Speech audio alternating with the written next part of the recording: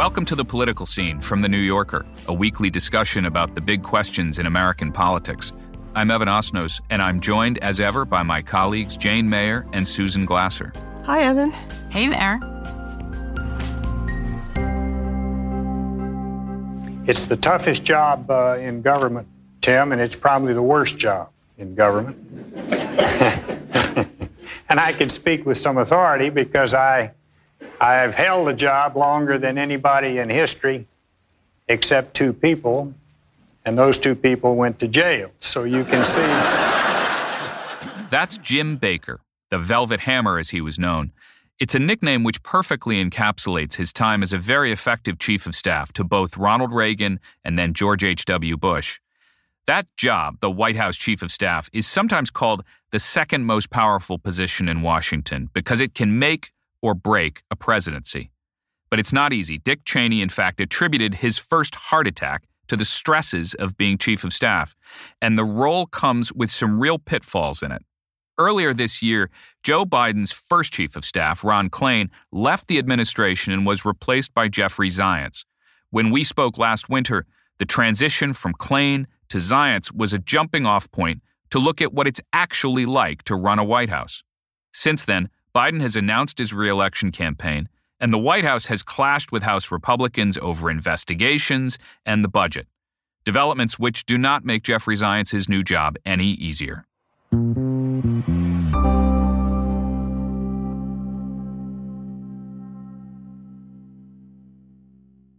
Jane, as we say, Ron Klain is packing up. This is not a huge surprise. It's around the time that folks begin to cycle in and out. He's been on this job essentially nonstop since the beginning of the campaign, even before they were in the White House. The average tenure of a chief of staff I read recently is about 18 months. He lasted a little longer than that. What's your assessment of how Ron Klain did and your sense of why he's leaving? Well, I mean, I think, as you say, it's not a surprise he's leaving. Everybody who knew him had heard that he was saying he was exhausted.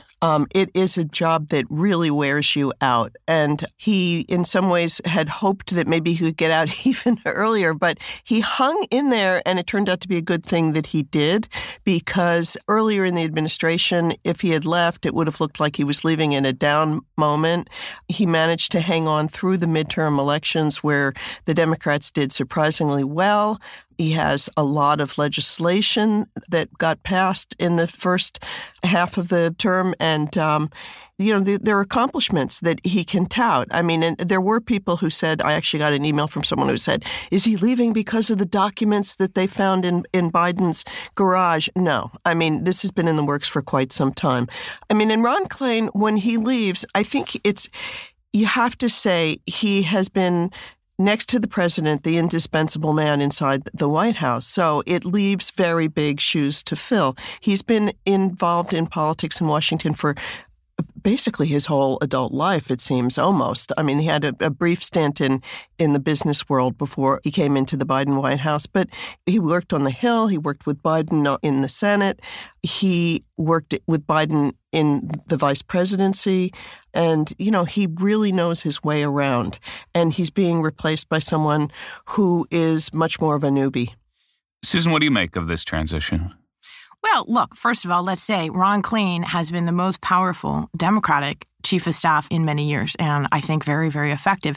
He was, as Jane said, the indispensable man, but he really defined the Biden presidency so far. And I think that this moment of transition is critical for any president, but it's particularly critical for Joe Biden. This is kind of a make or break moment for Biden where he is facing a decision, or probably a decision he's already made, to run for re-election. And he's made a very consequential choice to go not with a new chief of staff who brings political savvy and experience to the table, but one who is praised universally, Jeffrey Zients, for his management style. He's a technocrat. So Biden has made potentially a decisive choice here about how he's going to run his White House in the final 2 years of this term, and that he's essentially setting up a bifurcated presidency from here on in. If he runs for re-election, Jeffrey Zients is going to be the guy who's actually kind of essentially doing the work of the presidency and the administration while the rest of Biden's team is focused completely on the election. Now, Ron Klain unified those things, and he was a super powerful chief of staff for that reason. He had both the politics portfolio and the legislation portfolio, the governing portfolio, if you will. He was also, by all accounts, and Evan, I'd be interested in your take on this, but something of a real micromanager. By everything that I've heard over the last couple of years, Klain had his hand in everything, and everyone looked to him. That's why he was an extraordinarily powerful chief of staff. Presidencies rise or fall on who you pick in that job, which is why we're having this conversation. One of the things you identified about him was that he did have his hand on a lot of things. I mean, the caricature of him, particularly from the right, was that he was, in effect, the prime minister of this White House. But it really is true that it was very hard to find an issue where, after a couple of calls, people didn't say, you really need to talk to Ron Klain about it. I want to drill down on something, Susan, that you mentioned, this interesting question about whether it's possible to bifurcate the political from the management task. A lot of people will know you wrote a celebrated book with Peter Baker called The Man Who Ran Washington, The Life and Times of James A. Baker III, who is really recognized as kind of the model chief of staff that a lot of his successors have all sort of aspired to be.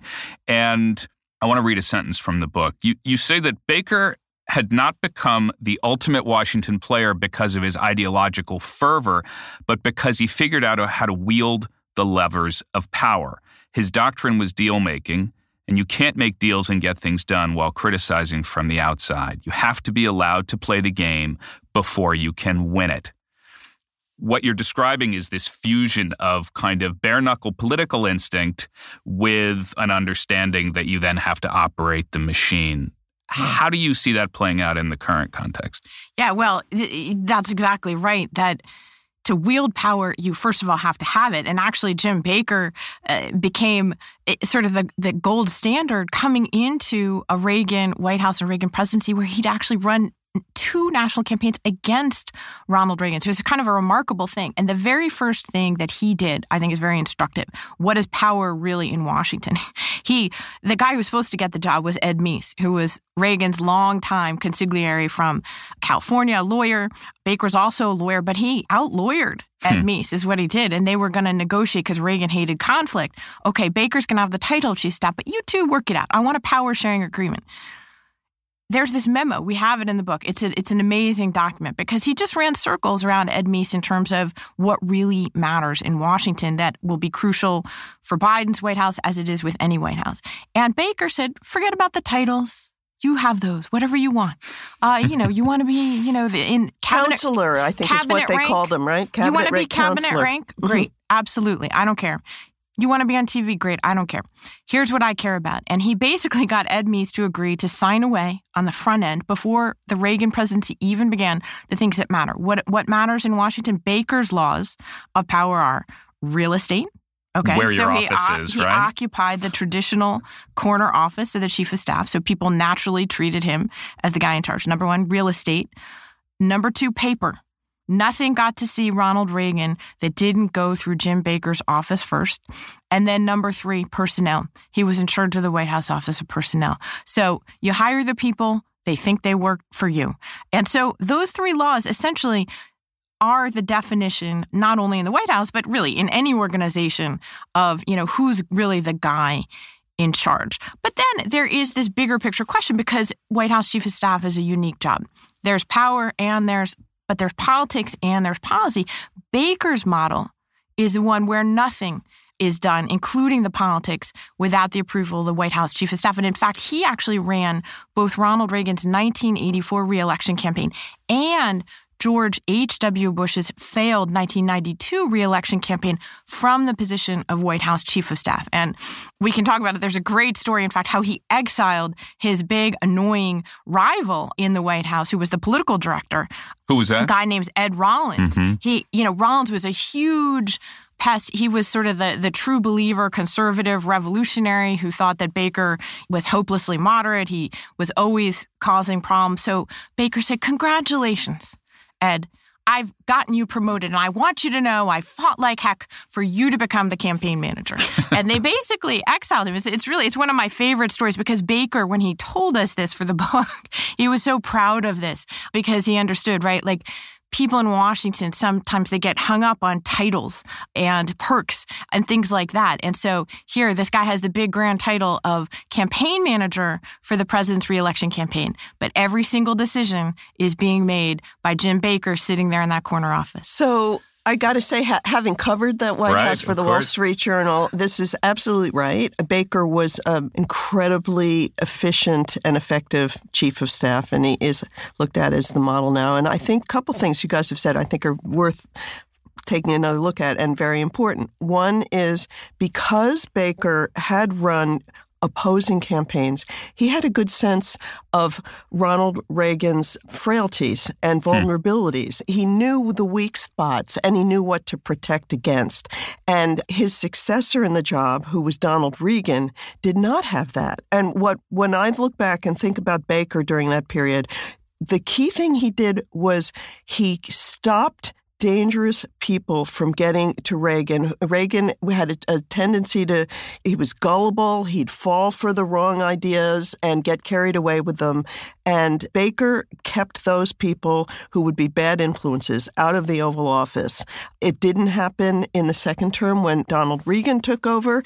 And what did you get? The Iran-Contra affair. You had Oliver North, this charismatic young military figure, swashbuckling, getting right on into the Oval Office along with the CIA director, William Casey, in the back of in the shadows, basically manipulating Reagan and walking him into a disaster that almost got him impeached. I wrote a book about it, Landslide, which is a great book, by the president. Way. Thank you. So including the big scoop there, relevant to our last president, Donald Trump. The book opens with the contemplation of whether the 25th Amendment should be invoked by Reagan's own advisors. Because yes, he became during the Iran-Contra affair, which exploded. It's barely remembered now, but it is actually a phenomenal scandal. What happened? It's kind of the template of modern scandal. It's pretty unbelievable. It ended up with Reagan saying publicly, "We don't make deals with terrorists," and meanwhile sending piles of money to a bunch of terrorists in order to sending them arms in order to get profits that he then sent to Central America to wage an illegal war. It's hard to believe that it actually happened, but it did. It was an incredible mess and illegal in every way. And to your point, Jane, I mean, the fact that it happened was partly because Don Regan was more interested in his own power, his own personality. I mean, he was at one point created this protocol where they would say when he was coming into their room, please, whatever they would say, please prepare for, please hail to the chief. By the way, that's another rule, cardinal rule, which Baker loves to this day. And by the way, he's 92 years old, still doing well in Houston, Texas, where he was from and lived the rest of his life.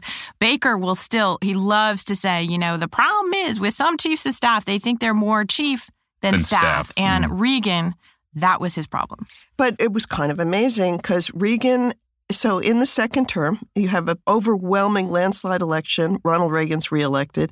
And the deal about who would be his chief of staff was made behind his back.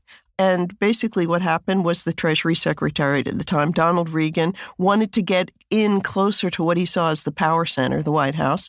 And Baker, who had been the chief of staff, was exhausted and thought Treasury Secretary was a really distinguished and important cabinet role. And so they worked out a deal between them and basically presented it to the president, who went along with it. And it turned out to be a fateful deal, I guess I should say, for Reagan. It went on, and pretty soon Reagan was almost going over the cliff with the Iran-Contra affair. He was so depressed, and the scandal was subsuming the presidency. And the person who really stepped in and tried to right the ship, believe it or not, was Reagan's wife, Nancy, who was always the unofficial personnel director in that White House. And she basically canned Donald Regan after he idiotically hung up on the First Lady in a fight. And and I've read that Jim Baker said that was a firing offense in its own right. And basically they shoved him out the door. Nancy Reagan basically pushed him out the door. And you would have thought that was the end of it. But no, because one of the other things I think is interesting about chiefs of staff is they know everything. They've seen everything. And they're supposed to have this passion for anonymity. But Donald Regan was a real, he was an egotist. And what did he do? He sort of broke the protocol of Washington, which is you keep your mouth shut, and he went out and he wrote a tell-all book that got revenge at Nancy Reagan by describing how she was turning to a sorcerer to make major decisions in the White House. Jane, listening to you is a reminder in many ways that tumult, chaos, and dysfunction did not begin in a White House with Donald Trump, but it certainly has a strong echo of Donald Trump. It's very interesting because, of course, Ronald Reagan has been the subject of a sort of modern-day cult of personality by Republicans quite up until Donald Trump. But in truth, the Reagan years were characterized by an extraordinary amount of backbiting and infighting and staff turmoil, which made it, in many reasons, that's why Baker was seen as so legendary, because the level of intrigue and backstabbing that he had to survive to become the paramount figure in that Reagan White House was, very considerable. But I think the basic point that we're talking about here that really brings us up to the present day is this sort of what kind of a White House you have determines what kind of a presidency you have. And that's really the reason we're having this conversation. It's very interesting historically, but it's not just irrelevant. Jill Biden, for example, very different figure than Nancy Reagan, but also a very considerable power broker, as far as we can tell, in the very opaque Biden presidency, isn't she? Well, in specifically with the outgoing Chief of Staff, Ron Klain. I mean, there was a point, people will remember, in the 2016 campaign, Ron Klain actually ended up working for Hillary Clinton a little bit sooner than some people in Biden's orbit would have liked, because that was sort of an indication to people who were watching closely that maybe they didn't think that there was all that much chance for a Biden presidency. Of course, he didn't run in the end because of the death of his son. But Jill Biden is one of the people who is the keeper of the faith, and she remembers when people are loyal and not loyal. And one of the people Ron Klain had said had to get back into, in order to get back into Biden world, was Jill Biden. The political scene from The New Yorker will be back in just a moment.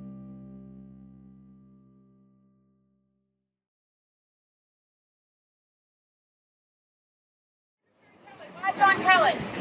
Reince is a good man. John Kelly will do a fantastic job. Ready? Are you ready?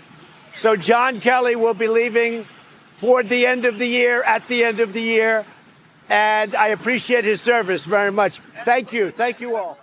The Trump era really requires us to focus on that specific period of chiefs of staff. It was a kind of tragicomic parade of these figures. I mean, it's easy to forget them now, one after another, cycling through, each one of them leaving, in shock, basically. In shock.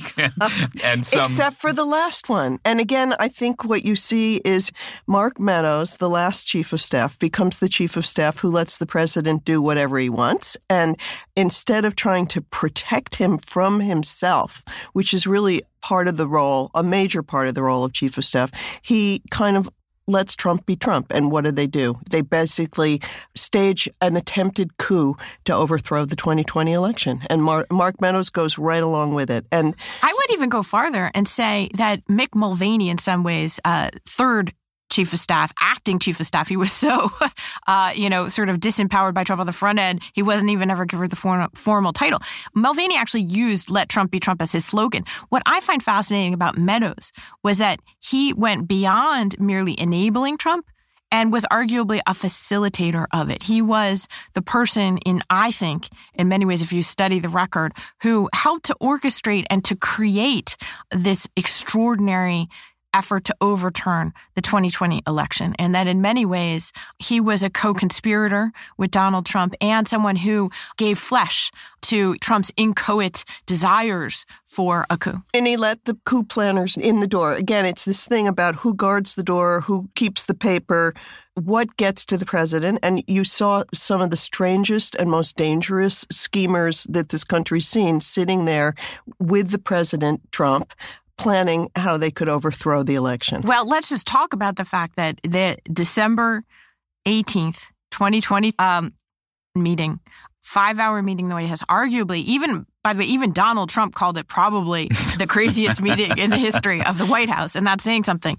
They discussed Michael Flynn and Sidney Powell's plan to implement martial law. I can pretty much say, I know hypotheticals are, hard to do, but I think it's fair to say that almost any other chief of staff who ever served in that job would have literally thrown his body in front of the Oval Office to stop people from coming into the Oval Office and discussing, as they then did for 5 hours, imposing martial law in order to, quote, rerun parts of the election. And we also know, based on the January 6th hearings, that when the day itself, when the violence was unfolding, we know this thanks to Cassidy Hutchinson, former aide to Mark Meadows, that he was made aware of what was happening and he did exactly nothing. In effect, he prevented the transmission of this information, or at least an intervention going in and trying to get the president to do something. And he said to Cassidy Hutchins, the president doesn't want to hear it.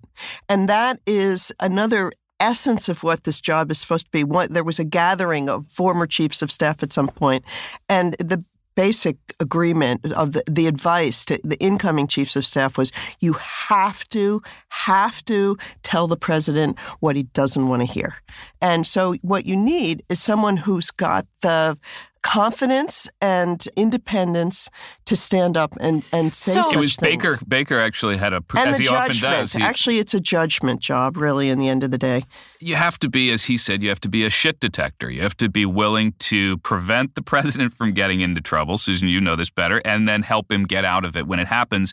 And you look at what happened in the Trump presidency, and more or less none of them were doing that. They were all force multipliers. They were helping Trump be even more himself. Look, I think having this conversation is a reminder about Joe Biden actually being in a pretty perilous position right now. He has just, despite maybe you can say, well, the midterms weren't as bad as they could be, but he's just lost the House of Representatives. He's on the brink of making a very risky decision, it seems to me, to decide to run for president again at the age of 80.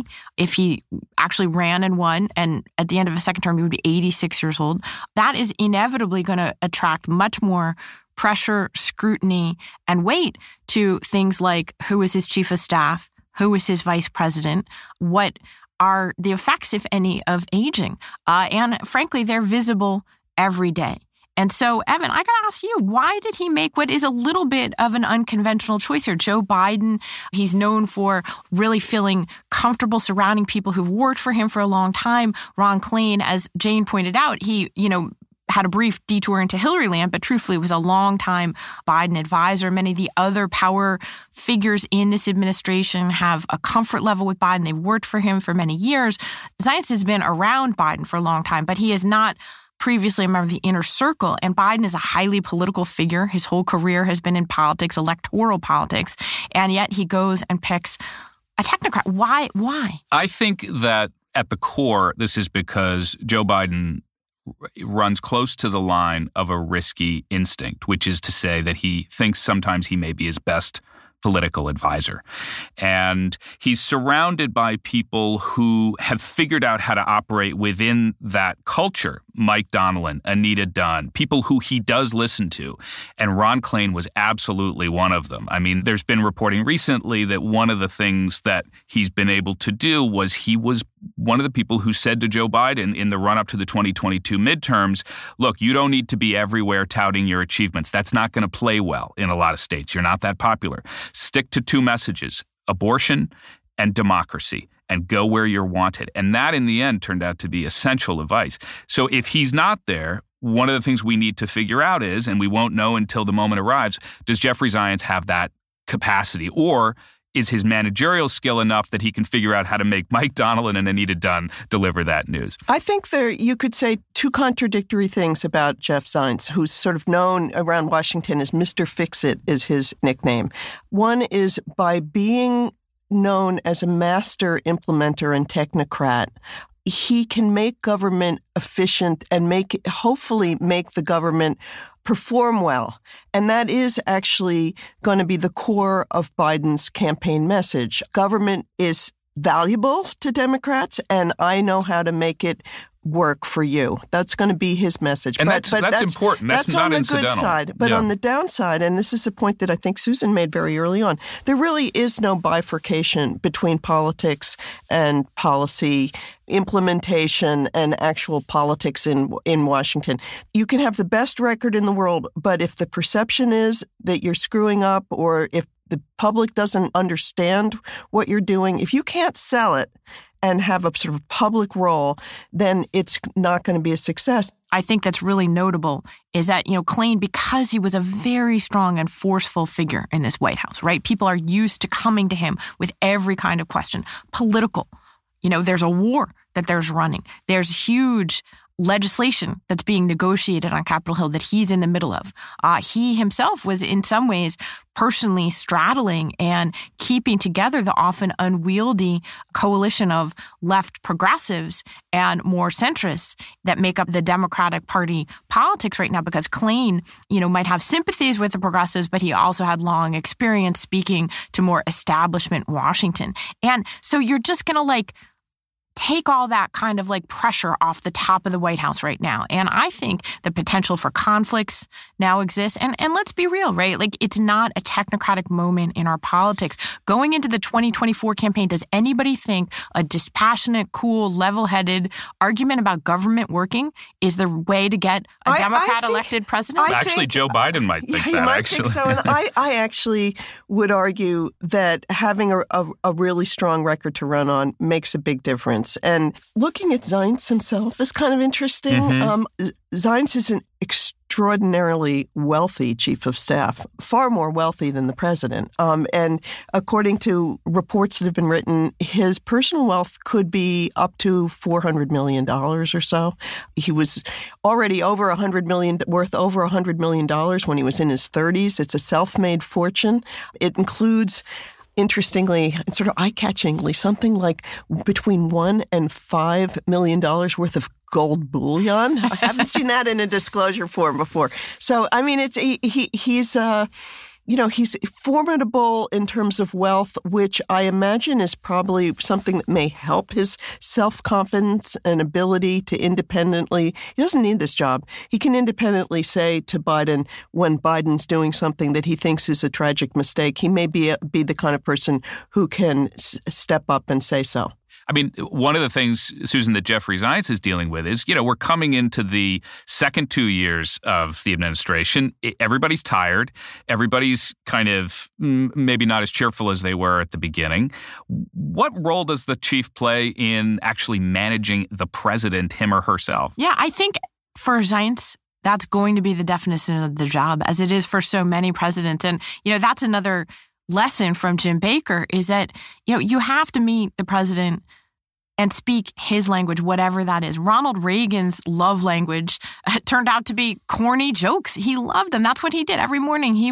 That's what he would start the day with, is some, super corny joke. Jim Baker, a great storyteller, by the way, very, sort of Texas charm and loved to tell a good, dirty joke, whatever. But he would study up. He would come prepared with a joke to tell Ronald Reagan each morning, because that's Ronald Reagan's language, and he needed to manage the president and figure out how to get him in his place. If you were delivering some advice to Jeff Zients at this moment, right now, on the cusp of a potential 2024 campaign, what would you tell him? Yeah, the trick here is that it's not managing a paper flow, which is clearly something that Jeff Zients is expert at.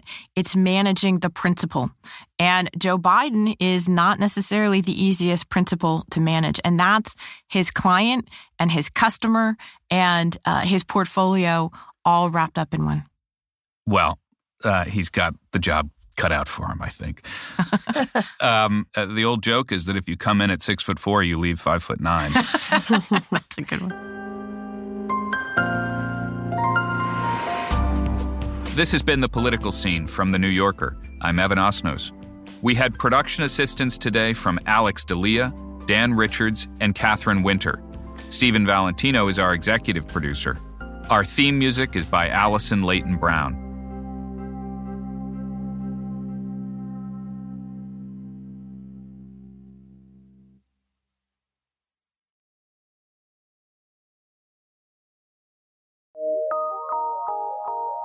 PRX.